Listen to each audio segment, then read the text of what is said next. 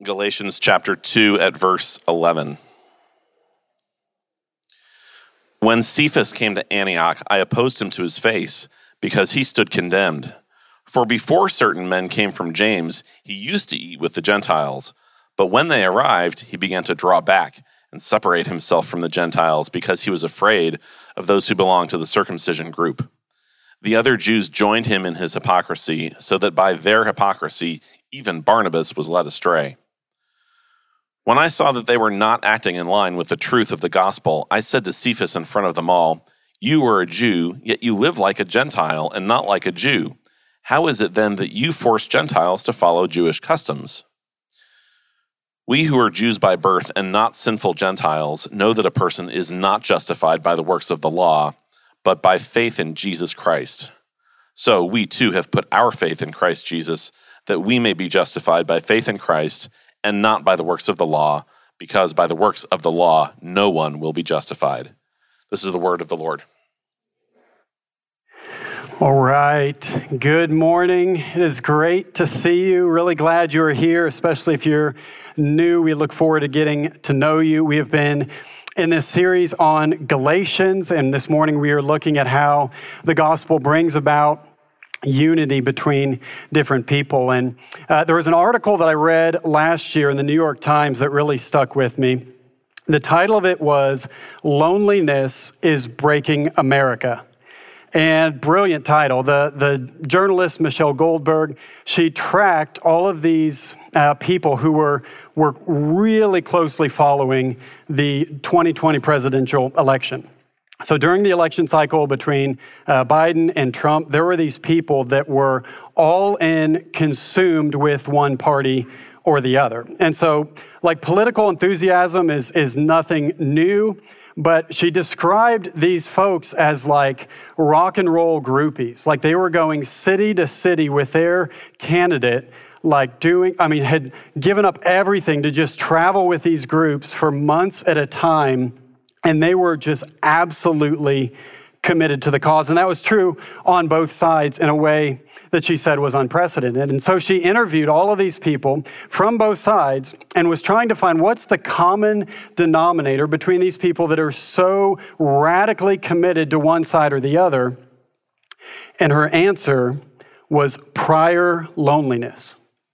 What she found was that the people who were most committed, these like political groupies, they often had been estranged from their families. Most of them had few friends to speak of. A lot of them had decades-long relationships ended because of their political views and being held the way that they were. And so these were basically the loneliest people in America, latching on to one party or another and then becoming even more extreme as they moved in that direction. Now, of course, you already know this, that we are living in divided times, and the last few years has brought an increase in division and disunity in America. You know, issues like politics and gender and race and the economy, these aren't just topics that we, civilly discuss, but these are like terms that we go to war over. These are communities that we're trying to advance or identities that we are trying to defend with our lives. And so what's happened is that people have become so committed to their social and political positions that they've lost these decades-long relationships, family members, friends, and instead they've replaced those relationships with what's called affinity-based relationships. So relationships with people who totally agree with them across the board and often just share the same enemy as them. This has also been a shift from local, like real life in the flesh relationships to virtual, disconnected, disembodied relationships. And so this is sort of the cultural change that we've been seeing. And people are more isolated. There are more fringe views. And there's a journalist named David French that said, the prime reason you can't fact check, plead, or argue a person out of a conspiracy is because you're trying to fact check, plead, and argue them out of their community. And so what's happened is no longer just sort of a passive loneliness where people don't have many friends or people they spend time with, It's actually a divisive loneliness where people have cast off all other relationships except where they are in 100% total agreement with others. We're living in a sort of cold civil war. And as a pastor in New York City, John Tyson has said, it's hard to build society for the common good when most people's framework is selfishness and suspicion of the other. Now, it is impossible to dwell in a culture like this and not be affected by it. And it feels almost impossible to establish a congregation in a culture of selfishness and suspicion without being changed by it. Now, thankfully, this is actually nothing new. I mean, the division is unprecedented in our country, and yet really the core issues, the heart of the matter, can be traced back throughout all time. Now, the letter of Galatians that we've been studying actually is written into a somewhat similar context. There's social and cultural division within this church. In Galatia, there's a key social issue that's dividing them. People are taking sides. There's people from the outside that are trying to sort of, force their will and steal people away from the community. And Paul the Apostle is writing into this context, urging them to hold to the gospel, keep the unity that they have, promote love for one another. And so that's what our passage is all about this morning. There's going to be three things that we're looking at: the problem of disunity, the power of justification by faith, and then the hope of a unified community. So the problem of disunity, the power of justification by faith, and the hope of a unified community. So the first thing we're going to look at is the problem, the disunity. It says in verse 11, when Cephas, which is Peter, Cephas is his Greek name, when he came to Antioch, I opposed him to his face because he stood condemned. For before certain men came from James, he used to eat with the Gentiles. But when they arrived, he began to draw back and separate himself from the Gentiles because he was afraid of those who belonged to the circumcision group. Now, unity is this constant theme throughout the New Testament, especially in the letters of Paul and especially in the book of Galatians. Unity is so critical to the message of the New Testament. And we've met these young believers in Galatia. They're being persecuted by Hebrew religious leaders. They're living in a secular society. I mean, they are caught in a difficult place, but they're becoming fragmented in their relationships. They're at risk, Paul says, of losing the very gospel itself, because now they're putting things on top of it. They're putting their cultural preferences and things on top of the gospel. And as we saw in the first week, if you add anything to the gospel, it's no longer the gospel. And we're talking now about that core message of Christianity. That message that we are saved totally by the grace of God by responding in faith to what he's done for us in Christ. They are at risk of losing the core of Christianity. And so Paul comes in, fairly hot once again, and he's rebuking people, but not because they're not doing a good enough job or they're not being religious enough or they're not trying hard enough, but he's actually rebuking them because they're being too religious. They're trying too hard. They're adding extra things to the gospel. They're not living in the grace of Christ, as it says in chapter 1. He says the call is to embrace anybody who is in Christ, regardless of their cultural or ethnic background. And so there's clarity that comes around the gospel, and it comes in response to the disunity that's existing in this situation. And so you heard the passage, but Paul returns to Jerusalem to visit the other believers, and he finds that Peter and the other apostles are doing the very thing they had said was wrong to do, which was to separate themselves from the Gentiles. If you read Acts chapter 10, Peter gets this incredible, crystal clear vision that the Christians, whether they're from a Jewish background or not, are now to be able to eat with all people. It's this powerful vision. And then you see in Acts chapter 11, all the believers are sharing a meal together. And this is so significant because in the Old Testament, under the Old Covenant, the Israelites were to be distinct and separate from the Gentiles. They weren't supposed to eat together. They weren't supposed to do life together. Israel was to withdraw and be a separate nation, even though there was a promise coming that all nations would come together. In Acts 10, in the new covenant, after the resurrection of Christ, all of that is set aside, and Christians are to be one regardless of their background. And that's why Paul uses the word hypocrite. One of the strongest words in all of the New Testament. He says that they're hypocrites because they're declaring all people equal theologically, and yet they're not living like it practically. They're saying one thing and doing something else. And they're doing it, Paul says, out of fear. They're worried about what other people think of them. They're worried about extra conflict. And so they're acting out of fear, and it's hypocrisy.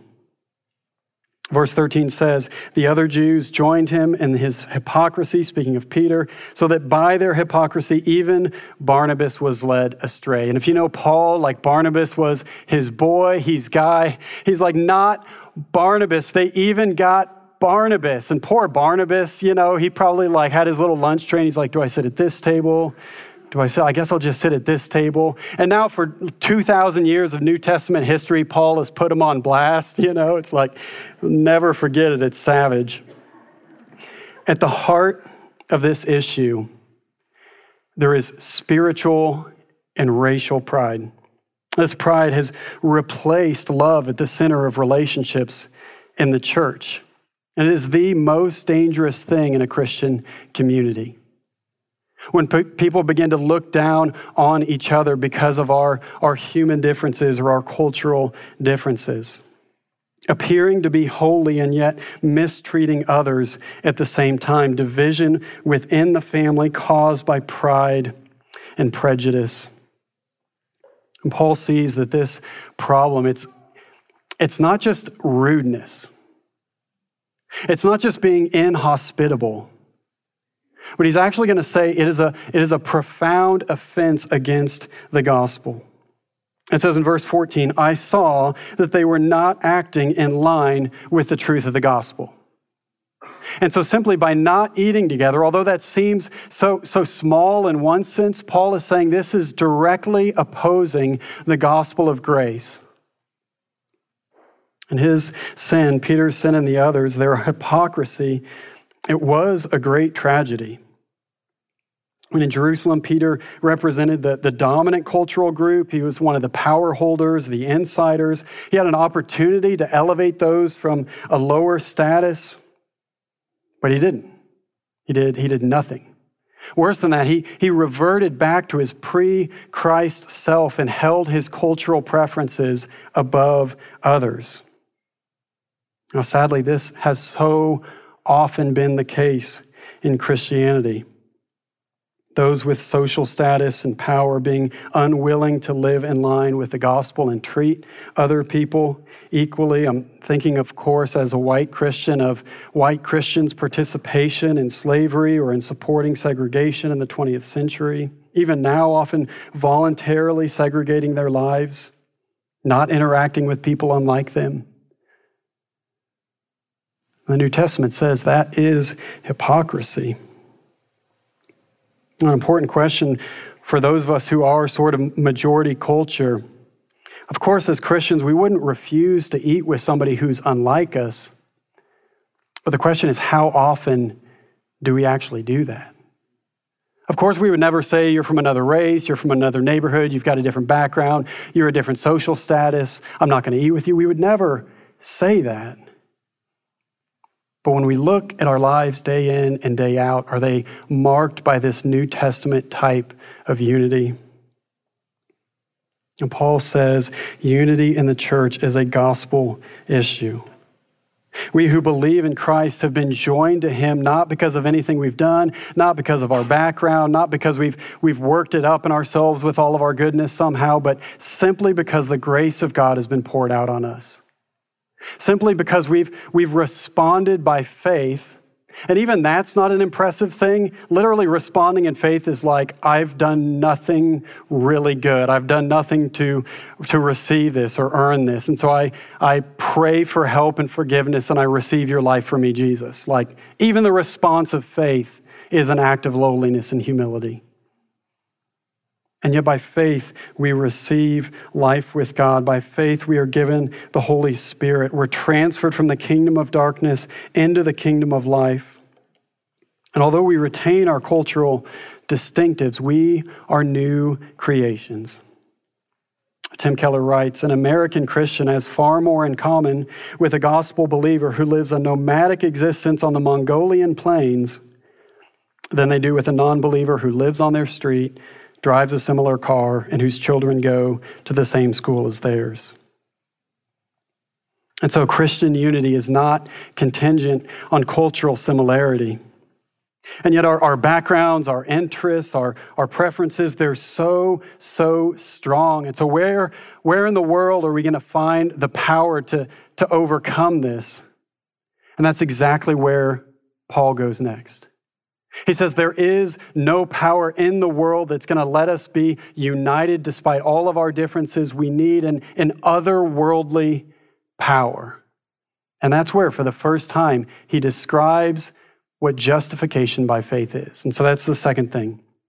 Verse 16, one of the most important verses in the entire New Testament. We know that a person is not justified by works of the law, but by faith in Jesus Christ. So we too have put our faith in Christ Jesus, that we may be justified by faith in Christ and not by works of the law, because by works of the law no one will be justified. And so this is Paul's sort of nutshell summary of the entire gospel. Right at the heart of it is this message that we call justification by faith. Now, I know that's a big term, especially if you're new to the church. It's hyper-theological. But what it means, justification simply means being declared right, being declared good, to be in right standing with God. We are made right with God, not because of the good things we've done, but because of the good things that Jesus has done. J.I. Packer, an Anglican theologian, writes, to justify in the Bible means to declare that a man on trial is not liable to penalty, but is entitled to all the privileges due those who have kept the law. Justifying is the act of a judge pronouncing the opposite sentence to condemnation, that of acquittal and legal immunity. And so, of course, the question is, if we have not kept the law perfectly, which nobody has, how can we be acquitted of our guilt? How can that penalty of death be removed from us? And what we see, what this means, is that God, the judge, has accepted the life of Jesus in place of our lives, and he's accepted the death of Jesus in place of our death. And so because of what Christ has done in his life and his death and his resurrection, all of that is received on our behalf if we believe in him and are joined to him. We are given right standing immediately and completely. And so God is just in punishing sin, and yet he's merciful in not punishing us. Now remember, all of this is centered on this confrontation between Paul and Peter. And what was at the heart of that confrontation was a matter of cleanliness. And so in the Old Testament, a Jew would be considered unclean if he ate with a Gentile. They would be unclean if they came too close to a leper. And so there were all these purification type regulations. There were all of these things they had to avoid, foods they had to avoid, people they had to avoid, practices that they had. The entire sacrificial system of offerings over and over and over. It was all so that they would be clean before God. The greatest insult was that somebody was unclean. And so it's into this context of cleanliness and uncleanliness that Paul writes, and he's saying justification, being justified, it's about being pure and clean before God. It's about having all of your sins, all of your guilt, all of that completely washed away, not just for a little bit, and then you have to go back to the temple, but once and for all time, for all eternity. We are pure, we are clean, we are pardoned, we are right to stand in God's presence simply because Christ's work has been applied to us. Simply because what Jesus has done has been applied to us. This is an otherworldly power. It's a power that can raise a dead man. It's the power to bring a disunified community together again.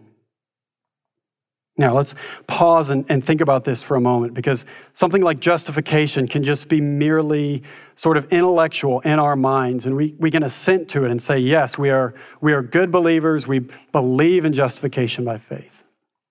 The question is, what does it mean? How does it change us day in and day out? What does this mean for our everyday lives? And just think about it like this. How much of our lives are spent trying to prove ourselves, trying to defend ourselves, trying to justify ourselves in one sense or another? Think of the half-truths we might tell to make ourselves seem just a little bit better, or really cleverly and subtly putting someone else down in conversation. Claiming innocence so we don't have to take responsibility for something, like, oh, I don't know. This is the first I'm hearing about it, Like if you have a child, you hear this every single day. I don't know. I wasn't there. It's not me. Why are you stealing screen time? I was going to do homework, but then YouTube was open and I just got sucked in. It's like Barnabas. He's like, I just grabbed my tray, and then next thing I knew, I was at this table, Cain and Abel. It's like, where's your brother? I don't know. Why would I know? There's only two of you, It's like, there was two and now there's one. He's like, I have no clue. You're asking the wrong guy. So deep. All of this is the soul's attempt to justify itself, to become right in someone else's eyes, to become clean somehow, to appear just a little bit more righteous. And then we go on judging ourselves and judging others. We can't even live up to our own standards, and yet we put those standards on other people. It's an endless loop of need, self-justification, grinding to exhaustion.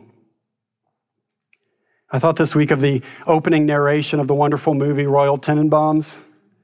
Hope we got any fans in the house. Virtually all memory of the brilliance of the young Tenenbaums had been erased by 2 decades of betrayal, failure, and disaster. Marvelous. And that's what self-justification leads to, decades of failure, betrayal, and disaster.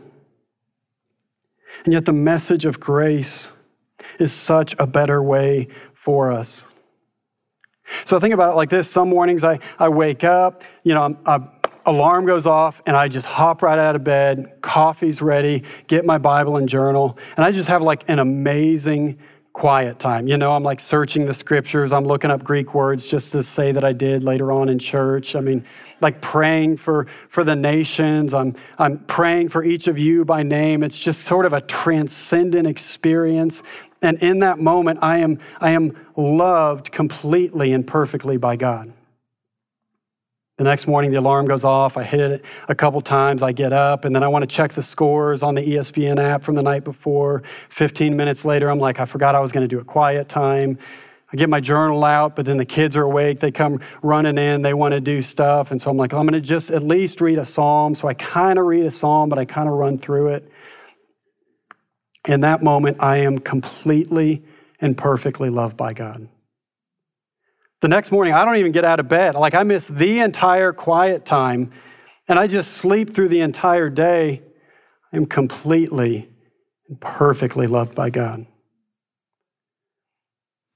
I think about this in my own life. There are days when I feel like I'm doing pretty well. I'm being generally the kind of person that I want to be. I'm compassionate with my kids, that sort of thing.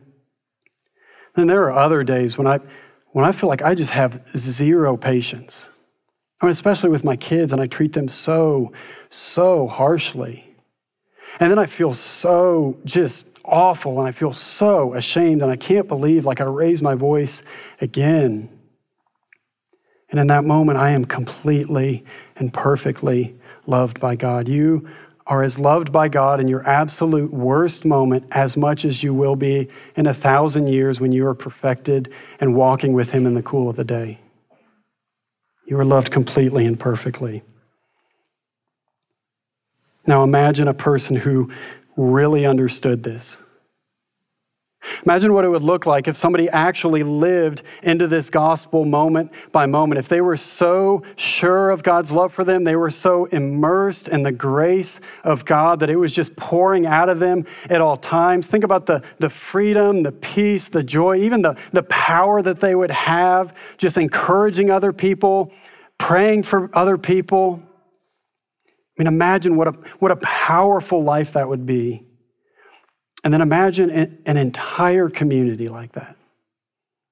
An entire community that was immersed in the love and grace of God.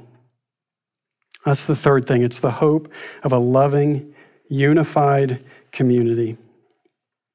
Now, Paul says, remember in verse 14, that they were not acting in line with the truth of the gospel. That's actually an incredible phrase. And in the original, in the Greek, it's basically saying they were not ortho-walking in line with the gospel. They were not ortho-walking with the gospel. So the word ortho, it's where we get the word, orthodontics, which is making your teeth straight, or orthotics, where you can walk straight. Orthodoxy is basically straight doctrine. It's doctrine that is in line with truth. And so to be ortho-walking means you are walking in a straight line with the gospel. It's suggesting that there are things that are in line with the gospel and things that are out of line with the gospel. And that means that then the gospel has implications for every single aspect of life. All of life is us trying to get ourselves aligned with the good news about Jesus again. We're constantly falling into misalignment.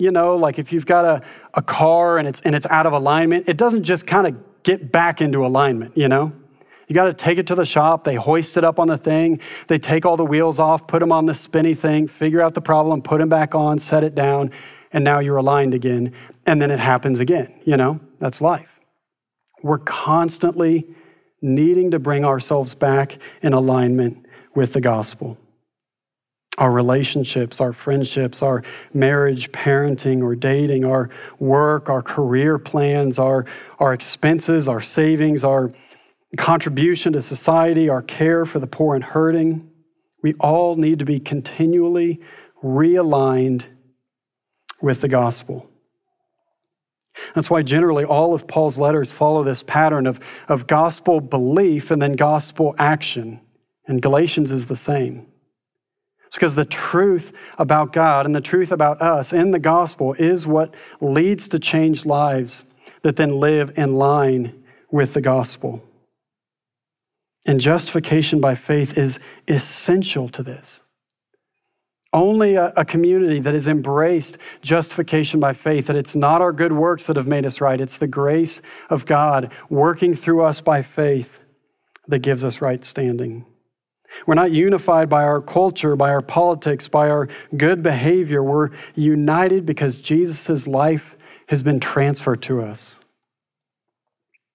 This is the only thing that can produce a loving, unified community. We read early in chapter 3, there is now neither Jew nor Gentile. Or chapter 5, in Christ Jesus, neither circumcision nor uncircumcision has any value. The only thing that counts is faith, which is what we've been talking about all morning. Faith expressing itself through love. See, Paul expands faith a little bit. He says the only thing that matters is faith expressing itself through love. Because if it's really faith, it will be expressed through love. And it continues on, serve one another humbly in love, for the entire law is fulfilled in this one command, love one another as yourself. And how easy is it for us to form our sense of identity around anything other than the beauty of the gospel? To set our identity on what we can accomplish or what we can prove, our status or our cultural background or whatever it is, all of those external things can become our sense of identity. It is so much harder to live a life formed on an identity in Christ. It's so hard to have relationships that are formed and set on the example of Christ. And I'm so regularly praying that we can become a beautiful community, a beautifully diverse community centered on this remarkable grace of God, knowing that we have nothing on anyone else, but we are all desperately in need of Jesus' work. See, wherever there's uniformity in a community, especially in the Christian community, when everybody looks the same, dresses the same, talks the same, they come from the same background, they do all the same things, it's one-dimensional. It's like, TV in black and white. This week, my 8-year-old was like, Dad, when you were a kid and TV was in black and white, I was like, whoa, whoa, whoa. Let me stop you right there. Like, I know I'm getting up there, but I'm not quite that old, Like, TV was in color when I was a kid. So continue your sentence. He was a savage. He's like Paul. He's brutal. But see, a church of uniformity, not only is it one-dimensional, not only is it sort of colorless, but it lacks the fullness of God's image. And it's far more prone to get out of line with the gospel. Because like Peter and Barnabas, we can fall back into our old pre-Christ ways of treating other people. But a church that has a beautiful diversity, people from different ages, different backgrounds, different, social statuses, that's a church that can more accurately reflect the image of God. It's a church that can be brought back into alignment more quickly because people can see things in different ways. And our hope is just that. It's a loving, unified community. Not uniformity, but true unity. Every now and then, when a pastor asks me about Trinity and just says, what's the church like? What do you tend to emphasize? I tend to say spiritual formation in community, which is kind of pastor talk, but spiritual formation in community means that we care deeply about being formed in Christ as real disciples, followers of Christ, like not just surface level stuff, but deep inner stuff, spiritual formation, but in community, real, authentic relationships. That's what we're after. And I love this quote from John Tyson because he says, spiritual formation happens in the places you are not formed. Discipleship happens in the places where you're not discipled.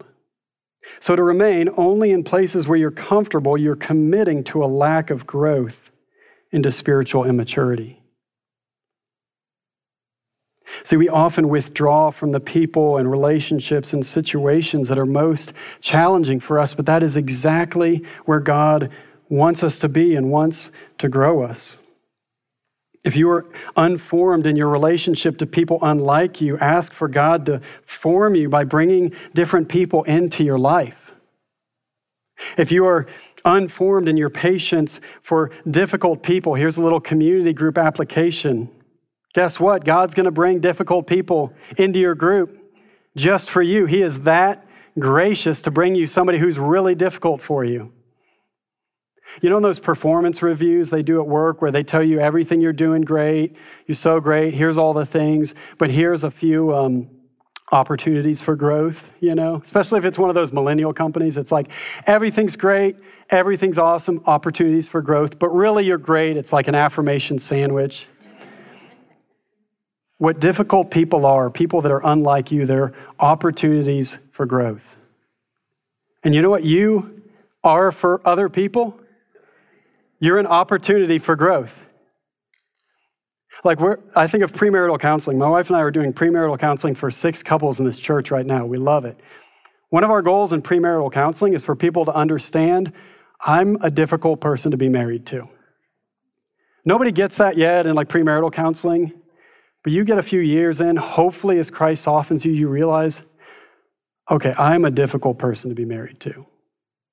It's not hard to see the difficult things in the other person, but when you can realize, I can see specifically and exactly how I'm difficult to be married to, that brings so much more compassion into your marriage. And in the same way, we can say in the community, I am an imperfect person. I am a difficult person to be around. I would be difficult to be in community group with. Sometimes I think of our own leadership team and I'm like, man, they've got a difficult pastor. And I know some of the ways in which I'm difficult, but not all of them.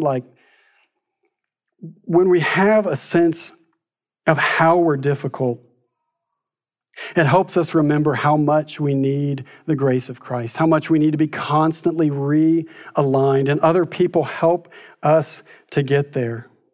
We can't use other people to get something from them, to get ahead, to advance by their help, but we are here for one another's spiritual formation, especially in the unformed places.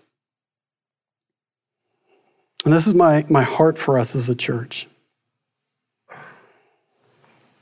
It's not going to be for everybody. It's deeper. We're doing gritty kind of internal work all the time. But I want it to be for anyone and everyone who's committed to being formed in the unformed places of their lives. And so if somebody comes to church and they're sitting alone, that's a person we want to surround with love and invite to come sit with us. If there's somebody that's unlike you in some way, that's an opportunity for you to build relationship with them and get to know their perspective and become more mature and more whole in your following of Christ. We need one another, and we need the gospel to bring us unity. This is the biblical vision for unity. It's disunity, and then internal change by the gospel, and then unity. So there's no other way. There's no disunity to unity without that internal work of the gospel. You can't fake it. You can't do it by your own strength. You need the power of the gospel working in the deep places of your heart. Now, I thank God that we have such wonderful unity in this congregation. I mean, we really, really do. By far, no question, the most unified, loving, beautiful community I've ever been a part of. And we survived like COVID and certain presidencies that were difficult. Feels like we could do anything, but we have to recognize like challenges are coming. We're growing. We have a real enemy who opposes us and especially opposes our unity. And so for the call to us is to hold tight to the gospel. Humbly serve one another in love. Make oneness in Christ our goal. Amen? Amen. This morning we're going to come to the table and we have an immediate opportunity to put into practice what we've been talking about. Communion is significant because it draws all of us together around one table, one bit of bread, wine, and juice together. I mean, it's a really small meal. I know it's like 3 calories. But just think of the significance. Think of all of us and where we've come from in life and our different backgrounds and our different perspectives. And yet in this moment, we are all going to take the body of Christ and the blood of Christ together. Because we need his life flowing through us. We need that sacrifice in our place. This is an opportunity for us to practice and demonstrate the unity that we have in him. It was on the night before his death, Jesus took the bread, and when he broke it, he said, "This is my body broken for you. Take and eat." The same way he took a cup of wine and said, "This cup represents the new covenant, which is my blood shed for you for the forgiveness of sins. Take and drink." Every time we gather around this table, we're proclaiming the gospel, the good news about what Jesus has done for us. During this time, we're also providing prayer in the back. We have leaders that will be ready to pray with you. If the Lord has set something on your heart, maybe you've just thought about it throughout the week that you're carrying a heavy burden. I want to encourage you, this is a time before you even leave this room to seek prayer from one of the leaders. And during this time, you can also get up, go to the back, pick up the bread and the wine or juice, bring it back to your seat. Well, the last thing I'll say is that if you're not a Christian or you're not sure where you stand in relation to Christ, I want to encourage you to wait on this meal because of everything that it means to us, everything that it represents for us. We want to ask you to wait. And instead, if you feel God stirring, if you're here, it's because God is stirring. And so consider going to the back and praying with somebody about what that looks like in your life. You can also talk to one of the leaders afterwards if you'd like. But for all of us who are in Christ, trusting in him, whether you're a member of this church or anywhere else, we want to come to the table together. All who are hungry, all who are thirsty, come and feast. Let's pray.